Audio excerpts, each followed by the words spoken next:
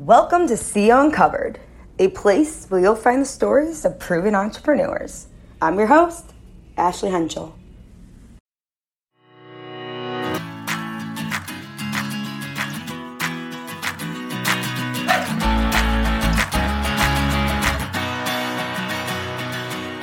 Welcome to See Uncovered. Today we have on Adam Davidson. Adam Davidson is a man of many talents. He's a businessman, writer, podcaster, and a master storyteller. He is the co-founder of NPR's Planet Money podcast, one of the earliest podcasts, and a staff writer for The New Yorker. He is the winner of several awards in journalism, including the Peabody for his coverage in the financial crisis. He attended high school at Davidson High School in New York City and college at the University of Chicago. Thank you for coming on, Adam. Thank you very much. I usually don't get the high school reference, but I guess for your audience. I'm in New York right now, so I kind of wanted to add that in for our New York listeners. All right, great. We say Stuyvesant. Stuyvesant. I'm from Chicago, so I'm learning too. Okay. All right. I went to Chicago, but for college. You might pick up on my accent. Well, I say Chicago because... Do you? I just lived there so long. I guess that's a word I said all the time. Did you live in the city, I'm guessing, when you went to school?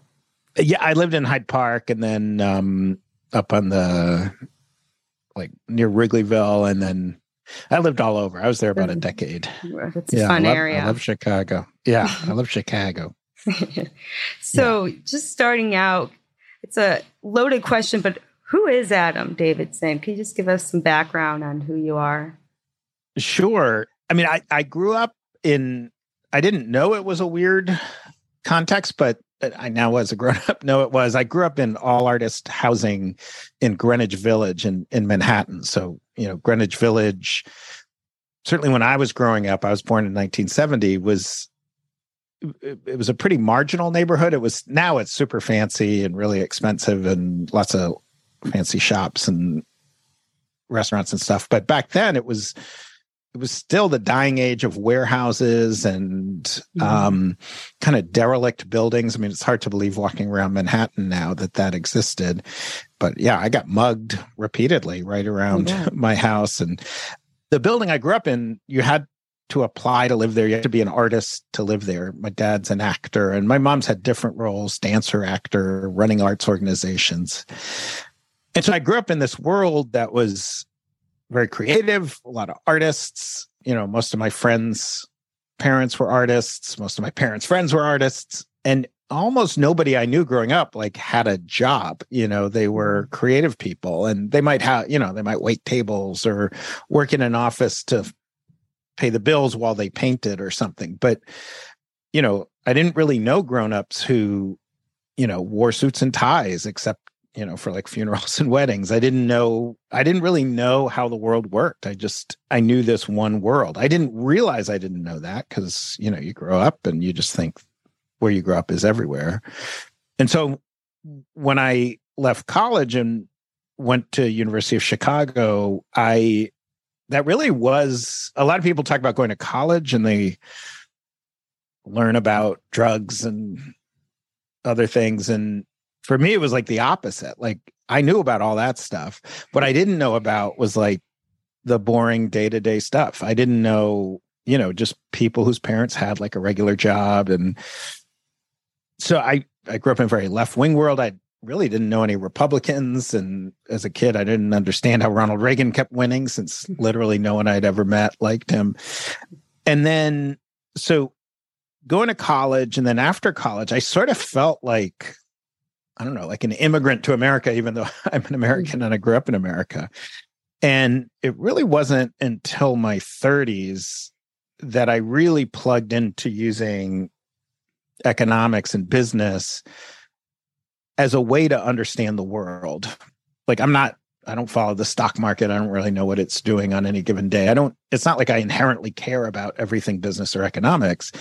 It's that I realized that to understand how the world works, that is a key part of how the world works. It's the secret rule book of the board game we're all playing.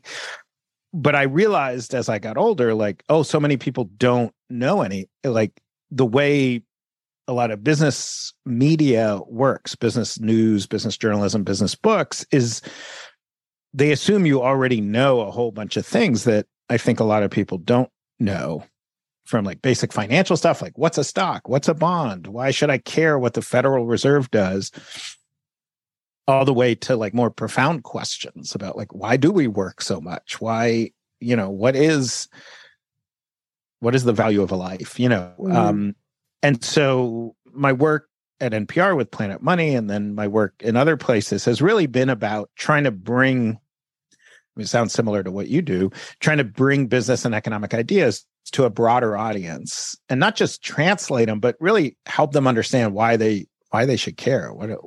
Why does this matter? What was the first time you were introduced to the concepts of money and financials? Was that in college, or did you get briefed on it in high school? Was neither. I mean, it really was like later. It's funny. University of Chicago has a very strict core curriculum. You have like half the classes you take in your 4 years are in various required areas. Mm-hmm. But if you do it just right, how I did it, you'll never read Adam Smith. You'll never take an econ course at all. I don't remember anything in high school about it. Stuyvesant High School is a science and math school. I can't remember anything about economics. So I knew a lot more about a lot of other stuff. I really knew very, very little. And, one of the great things about journalism is you really are kind of self-directed. You can, you sort of pick a path, and I would try at various points in my 20s. I produced a public radio talk show, or a variety of them, at WBEZ, the public radio station in Chicago, right after college and through my 20s. And I would read up, I'd talk to people. I didn't really get it. It all felt so confusing. Weirdly enough, the place that it really all came together for me was Iraq. I went to Iraq. The U.S. invaded Iraq the second time in 2003, in March of 2003. In April of 2003, the U.S. took over Baghdad, and I came to Baghdad like right after the U.S. took over, although there was still a lot of fighting and a lot of violence, but it was, occupied by the U.S. military. And I spent about a year in Baghdad, and I had spent a fair bit of time. I was Middle East correspondent. I grew up going to Israel a lot because my mom's from Israel. I spent time in Jordan and Syria and Lebanon, Turkey, Kuwait, but most of my time was in Iraq. And you hear so much about the religious battles, Jews versus Muslims, Sunni versus Shia, Muslims versus Christians, and my degree in college was history of religion. So I thought, I'll have a leg up because I know all this stuff about religion. But when I would interview people, I found what they really cared about was like basic, like, how am I going to get enough food? What kind of future do my kids have? Like, what are the rules? What's the system? And that really made me see, like, in America, we have this privilege of, we get to make this choice of not caring about economics because, having spent time in Iraq, having spent a lot of time in Haiti and other very poor countries, we have poverty in America, and it's terrible, and we shouldn't have as much poverty, but we don't have global poverty. We don't have poverty like you see in other countries.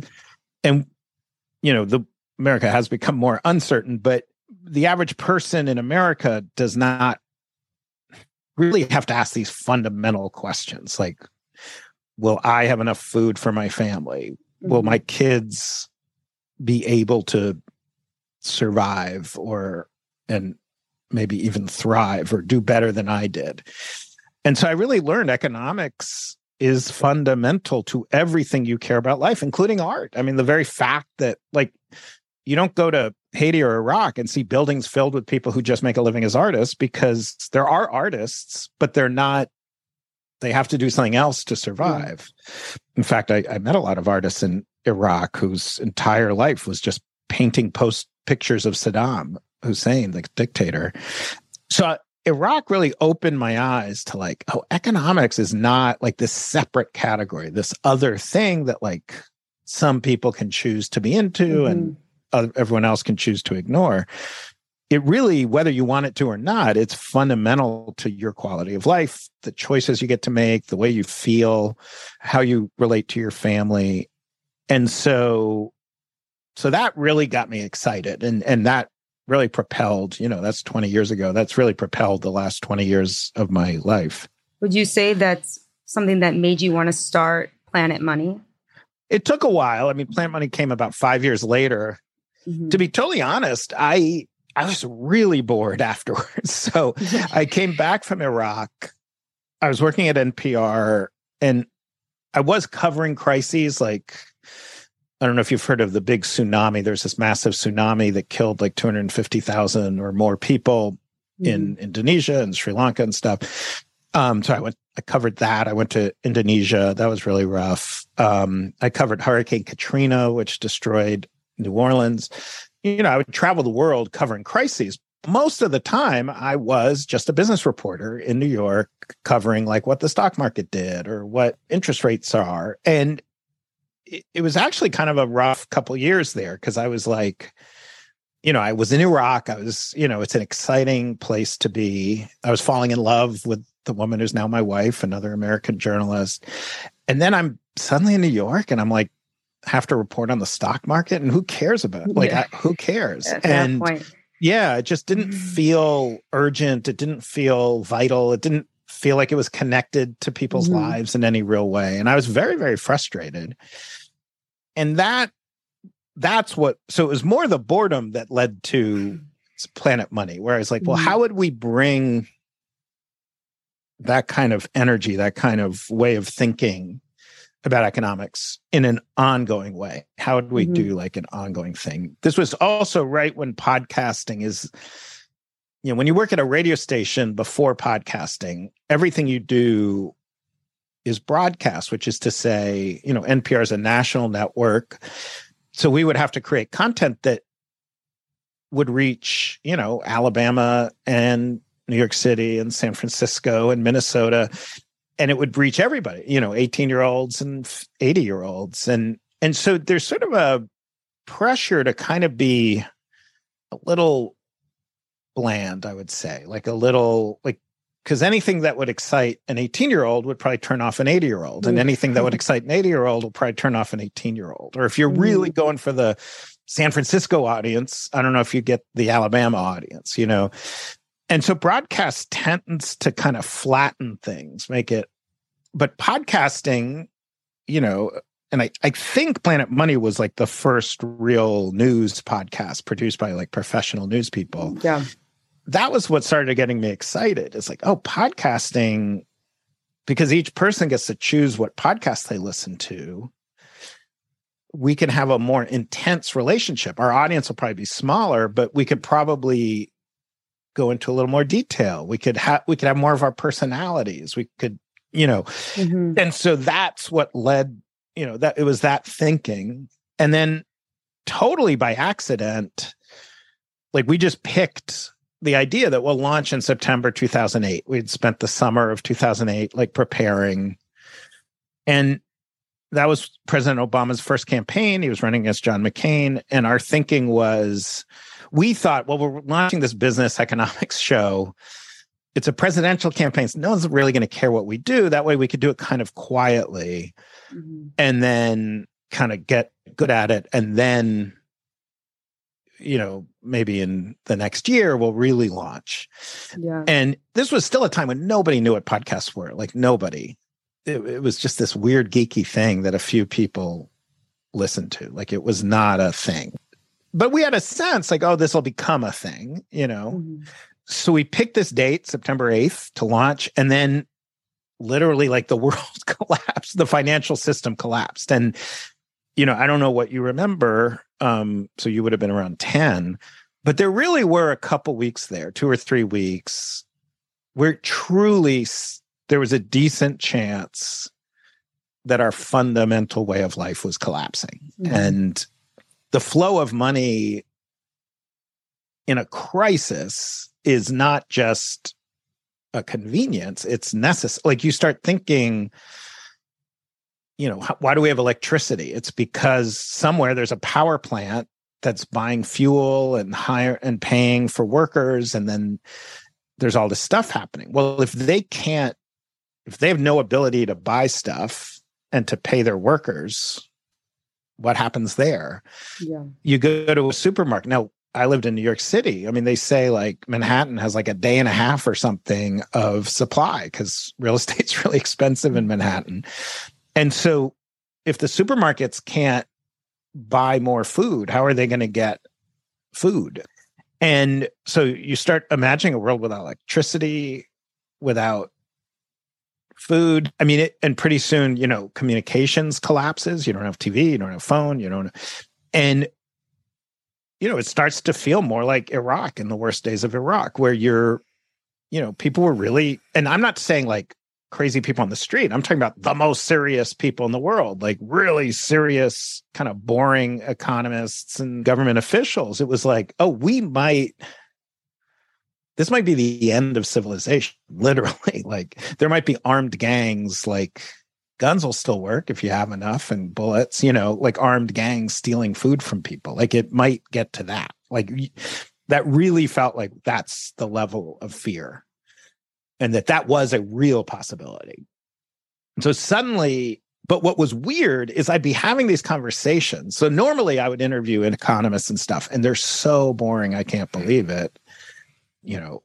Well, we believe that in this interest rate environment that there is a switch of asset classes away from equities and towards more fixed income securities. And you're like, not a single word of that is English. Interesting or in English or and I learned what all those words meant, and I learned how to translate it. But normally my job was taking the most boring stuff possible and trying to make it interesting. But now it was the opposite, where I'd talk to the super boring, serious people, and they're basically like, do you have a basement? You should put food and water and buy a shotgun. And then I go out on the street, and the average person has no idea. Just didn't. They have a sense that there's like something called a financial crisis, but they don't know how serious it is. They don't know how crazy, how risky it is. And so it was like almost the opposite crisis.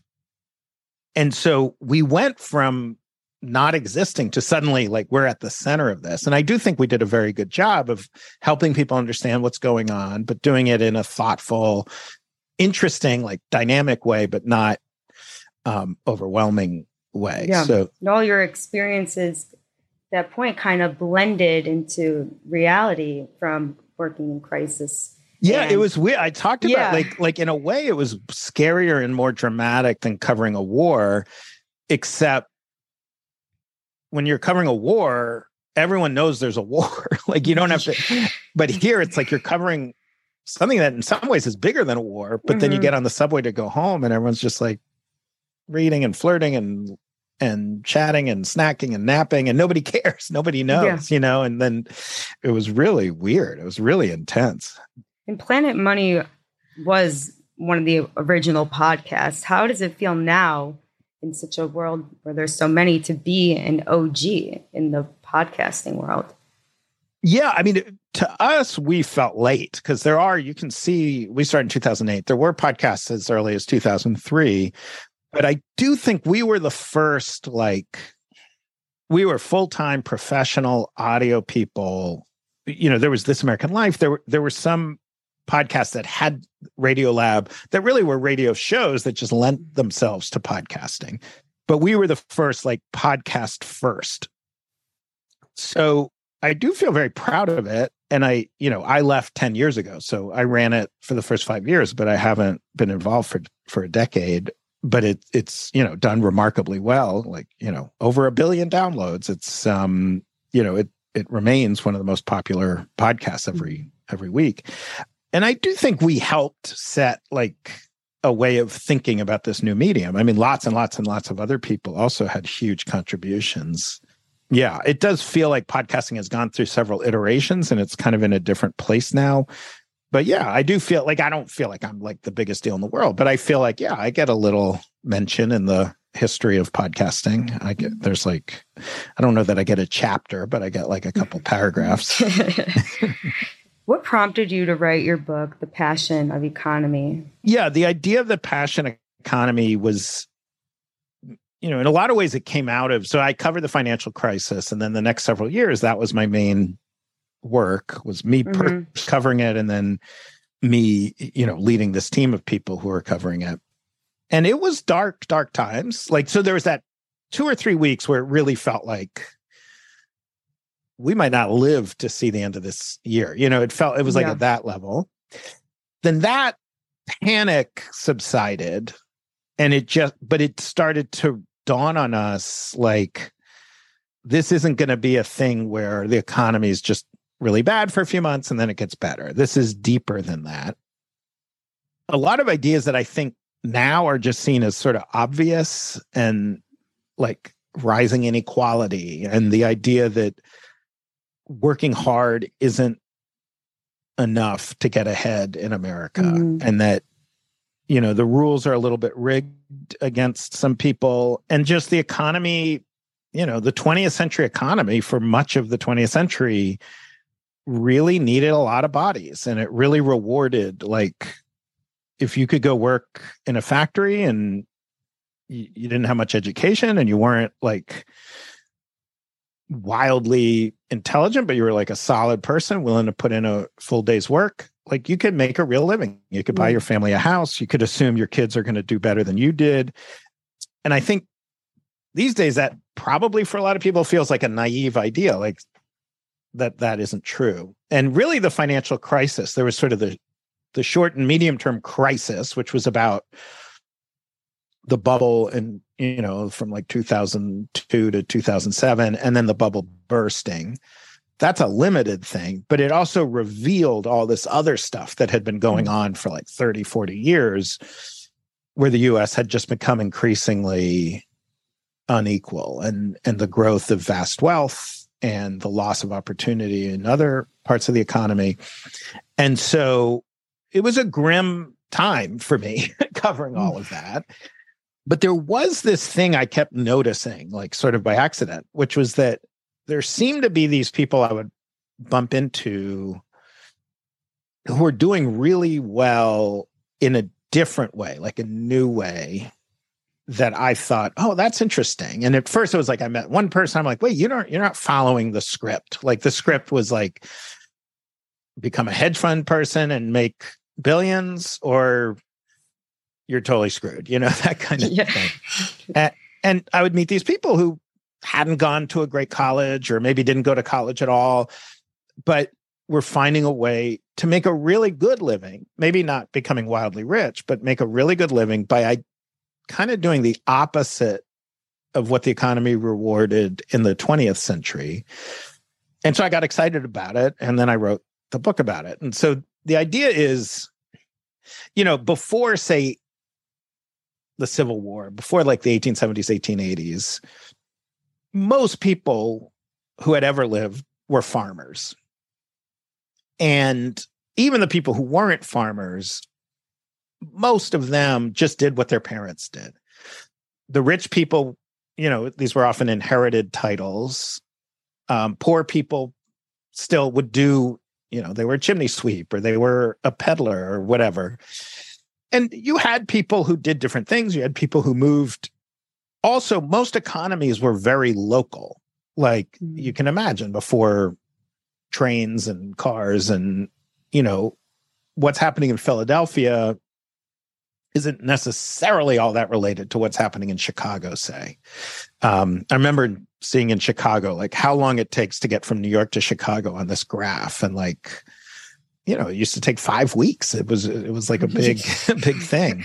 And so you slowly, and then very quickly, have the nationalization of the economy, like, where, I think we're used to that now. We don't think of like, oh, there's a recession in Baltimore, but there's no recession in Georgia or something. Like, we think of a national economy.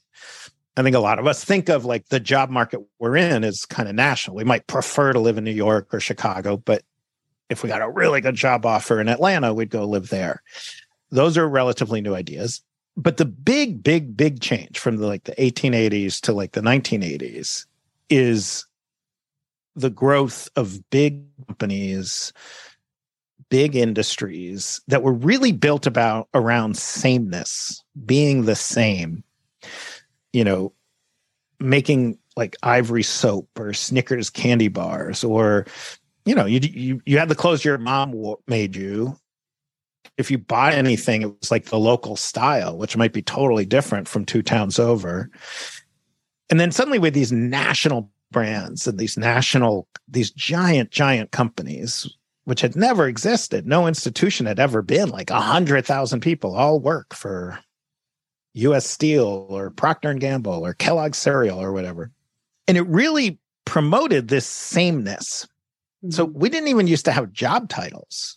And education passed, in 1900, something like 10% of Americans finished high school. Like even finishing high school was like more elite than finishing colleges today. Yeah. So the 20th century really rewarded being the same, becoming an accountant, becoming an advertising executive, and copying what all the other ones wore, copying what all the other ones, like their job path. Mm-hmm. You're more likely to work at one place your entire career and slowly climb up the ladder. Where you went to college really did determine a lot of like what the rest of your life would be like. And I kind of grew up in the tail end of that. I mean, you could tell me better than I, but your generation sort of doesn't, like my generation struggled with that and was like, I don't know if that's true anymore. I feel like your generation is like, what are you talking about? That's ridiculous. Like, 100%. Yeah.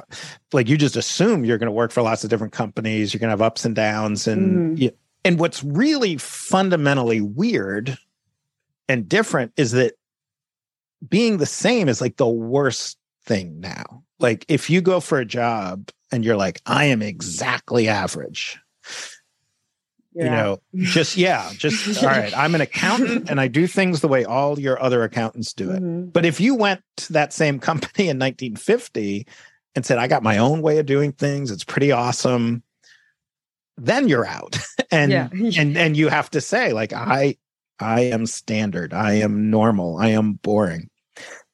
So that's, to me, on the one hand, I think it's way more exciting. Like personally, I don't want to be the same. On the other hand, it's really confusing because there's not an obvious model to follow. You gotta, it's like when your teacher says you can write an essay about anything. It's harder than if they say, write an essay about the Declaration of Independence or something. Mm-hmm. And so you have to figure stuff out more. It's also less stable. Like kind of the big choice you made. I remember my grandfather told me, like, he got out of high school. He already had a kid. He was already married. There were 3 jobs available. He picked one, and then that was his career. He was in the machine tools industry for the rest of his life. Yeah. And that's it. He made one choice. He didn't think about it. He was 18. Boom. He might have been 17. And then suddenly he's 70, and that was the industry he was in. And if he had just walked a block over and applied at that place, maybe he'd be in a totally different industry. You're probably going to have to make dozens of decisions like this year, right? It's a totally different thing. And so that's what my book's about. It's sort of how different people find ways to thrive in this more chaotic, but more personalized system. And I think it really relates, and obviously this podcast is geared towards high school students. And I wanted to ask you your opinion on those who are going to college but don't know what to major in and not knowing their passion yet. What is the best route for those students? So one thing I really regret in the book is I didn't do a good enough job making clear that what I mean by this idea of passion, because I don't mean it. I think a lot of young people, I've heard that from a lot of young people, and it actually makes me feel bad because it wasn't what I meant in the book, but some people got the impression it's what I meant. I don't think a passion is like you either have one or you don't. Mm-hmm. And if you don't, you're screwed. And if you do, you're going to make a fortune. Like passion is an ongoing thing. My passions today are different from my passions, certainly when I was in high school, but even more so what I wanted like 2 years ago. And also passion is, the way I think about it, there's a lot of dimensions. I mean, there is like, I want to be an actor, or I love advertising, or I'm good with numbers. What can I do with that? Maybe I'll be an accountant or a trader or whatever. But there's also like the context in which you work. Do you want to do solo projects and really like, are you kind of introverted and like zooming in deep? Or do you want to be in a big, loud workspace with lots of people, with lots of ideas bouncing off of you? Do you want to travel all the time? When I was in high school and college, all I wanted was a job that allowed me to travel. And then I had one, and then it was great for a while. And then I was like, all I want is a job that doesn't make me travel all the time, Do you want to become a super master at something? Do you want to like, I have a nephew who's getting his PhD in this really specific thing in computer science. And he's going to be very happy spending, 40 years. To me, that sounds like death. That's not for me, but for him, that's really satisfying. There's deeper and deeper problems. Now, you don't have to know any of these. You don't have to know any of these. You just knowing like, oh yeah, there's all these dimensions to passion. So like in my book, I talk about this guy, Jason, who's an accountant. He hates accounting. He finds it so boring. He did it because his dad did it. And when he went to college, he didn't know what he wanted to do. So he became an accountant. And his first like decade as an accountant, he hated every second of it. But then he realized, oh, there's a way to be an accountant that's more like me. And so now he loves his job. So what I recommend to young people is do a lot of things. Expose yourself to a lot of ways of working and being, and be paying attention to what feels cool and what doesn't feel cool. There's this weird thing that happens as you get older, is that like the older you get, the more you realize how complete you were at 16, 15, 17. Like I can now look back and be like, yeah, that kid is me. But at the time, I had no way to know what my path would be.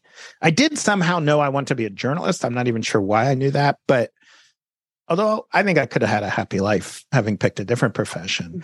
Now, I don't want to make this sound too narcissistic or too self-involved, but really at the end of the day, it's, finding that combination of like, what really excites me, what's fun, what makes my days zoom by, and what do I seem to be pretty good at? And that's hard when you're younger because, especially in your first jobs, you're not really that good at a lot of things. So I think trying different things and really just paying attention, pay attention to what is exciting. Who do you find cool? And then and starting to pay attention to what do you seem to be good at? There's a woman in my book who did that. She wrote a list of everything she thought she was good at, and then circled everything she loved doing. And it's not always the same. And I think, where passion comes in a lot of different ways. I mean, there's probably some people listening who've, always known I've wanted to be a vet, or I've wanted to be, my son is the shortest kid in his 6th grade class and he wants to be in the NBA. No one in my family's tall. No one in my family is particularly good at sports. So I don't know. I love my son. There's a good chance he's not going to make it into the NBA. So, there's those kinds of passions, but that doesn't mean he couldn't be a reporter or a sports agent or, blah, blah, blah. So there are people who kind of have a really clear passion, but most people don't. Now, there is a lot of pressure, I think, and I think earlier, like when I was in high school in the 80s, like it was weird for a high school kid to like talk about what job are they going to do or what career are they going to have. My sense is there's a lot more pressure now. Yeah. High school kids feel a lot more pressure. And then in college, for sure. Now, I'm a believer in something of a mix. I don't believe like just follow your passion is necessarily good advice. Like, oh, I love medieval poetry, or like, I do think that it's good to learn real skills when you graduate. But even if all you care about is a career, having something weird about you, something interesting about you, something surprising about you is really, really helpful. Like, at Planet Money, and I ran a podcasting company for a while, I've hired a lot of kids out of college, and they really tend to look the same. They went to the same school, they went to certain schools. So when you're in your 50s, everyone who's 21 seems like smart and cool and interesting and surprised. But the people had something that stuck out were the ones that were exciting to me, and I think to other hiring managers. So, on my own, I went to Guatemala and I spent a summer and I wrote this article for an English language paper. Or, I remember I was a fireman in New Orleans, or finding ways to stand out that aren't necessarily on point. Now, none of this, there still are really 20th century, if you want to go into investment banking, there is a path, and it's a clear path. If you want to go into private equity, there is a path, and you should talk to someone who isn't me about what that path is. I will say most people I know those are ways to get rich. They really are. If you want to be rich, that's probably the safest way to get rich. It's also the safest way to just not enjoy your 20s and work 100-hour weeks and get no sleep and have a jerky boss and a lot of other things. It's not for me, but if you feel like, no, I don't care about this passion stuff, or I'm the one in a million who actually has a passion for working 100 hours on a week on, currency trading or whatever, that's fine. That's a perfectly valid choice. What I'm talking about is a different kind of approach, but my approach still, you can make good money, and you can make really good, hundreds of thousands of dollars a year, millions. If the whole point of my book is the world I grew up in, you sort of had to choose, am I going to make money, or am I going to have an interesting, diverse career? And I'm saying, no, you could do both. You really can do both. That doesn't mean you can't do you can get really rich and kind of hate your life, or maybe like your life. But most people I know don't, find that work very hard. You could definitely be a broke artist or whatever, that's clearly available, but you can do both. And it takes a combination of this exposing yourself to different things and paying attention to what's rewarded, who gets promoted, who gets more opportunities, and paying attention to where you can fit into that system. And I think it really has to do with what are your priorities. And my dad always told me when I was in high school to choose something that you're going to do forever that feels like you're not working. And it kind of always stuck with me is I want to enjoy my job. I want to excel. And I also want to feel like I'm putting in something and getting something out. And that's kind of why I deterred my career path, always thinking I'd be a teacher. And I spent a summer in Italy and was exposed to all these different classes that was never offered in my current college and high school, and kind of broadened my ideas and kind of landed me where I am today. So I always say, get out and try something new, kind of just like what you were saying. Absolutely. Exactly. And the very thing you're doing, running a podcast, having a vision for it, to someone like me, that's so exciting, because when I was coming up, that just wasn't an option. If you communicate, you had to do what I did, which is go work for someone who controls a radio station or a TV station or a newspaper. And then they have a lot of opinions that you have to.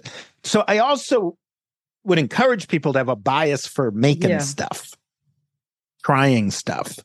It's both cool to do, but it's also a way to find out. When younger people ask me, oh, I want to be a journalist, one thing I say is you got to know what journalists do, because there's a lot of different things journalists do. There's interviewing, there's writing, there's research, there's editing, there's kind of visioning, having a vision for the whole newspaper or magazine or radio show or whatever it is.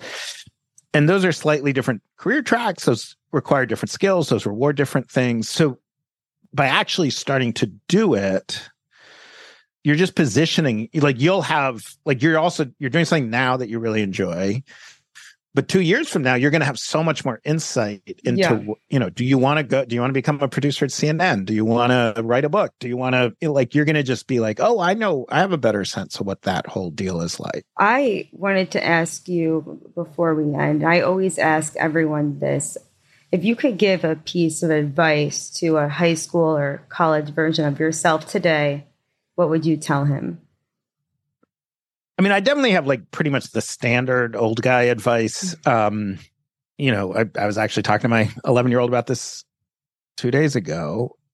Over the course of your life, there's going to be, 5, 10, maybe 15 people who are going to matter deeply in an enduring way. They're going to matter, they're going to be loves of your life. They're going to be amazing bosses or colleagues. They're going to be real friends.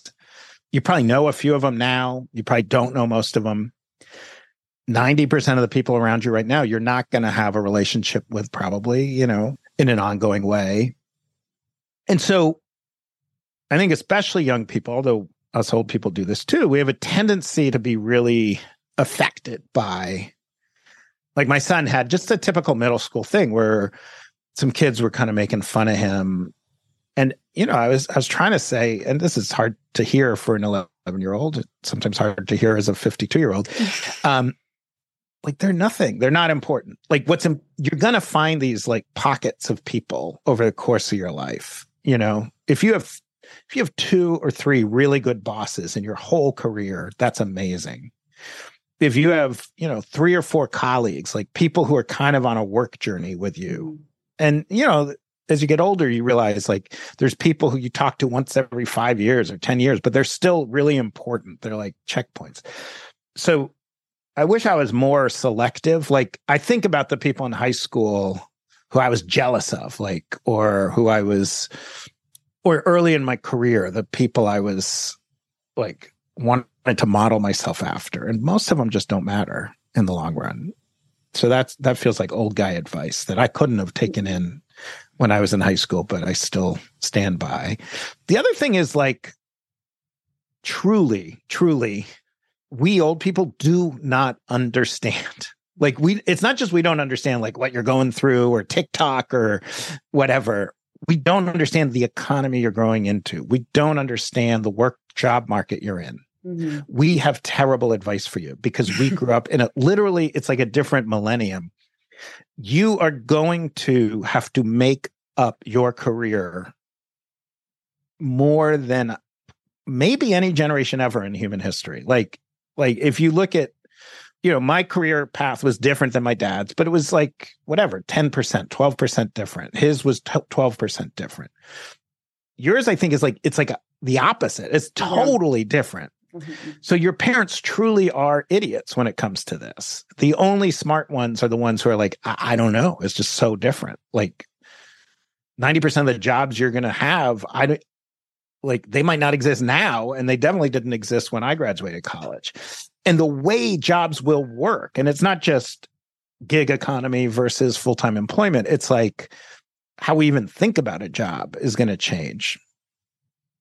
I hope that sounds, at least for some people, kind of exciting. Mm-hmm. Your generation, playfulness and experimentation are going to be rewarded.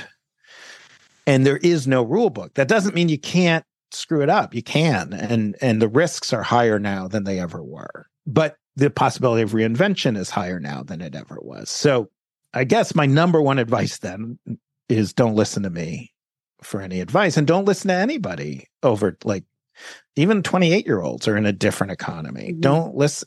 You're going to have to figure this out. Now, we do know stuff. We know stuff about craft. I do know a lot about how to tell a good story, how to write a good story. We do have some maturity about how to deal with other people. That's stuff where older people have wisdom, and at least some do, and experience to call upon. So I don't want to say ignore us on everything. And we're definitely going to keep talking because we're old people. We're going to keep talking. But we don't know what your job path is because it's going to be so different. And I hope that sounds fun, maybe a little scary, but also fun and not just terrifying. I completely agree. I honestly think the risk is going to show up in a reward. And it's exciting the times that we're in, that anyone could be anything. And I think that's empowering to young people.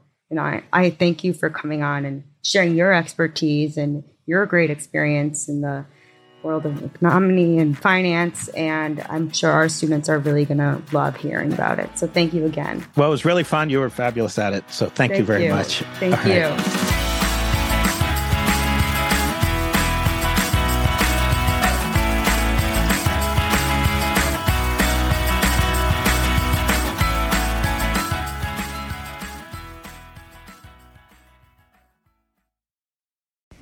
Thanks for listening to See Uncovered. You can check out more at www.createeveryopportunity.org. Thanks again,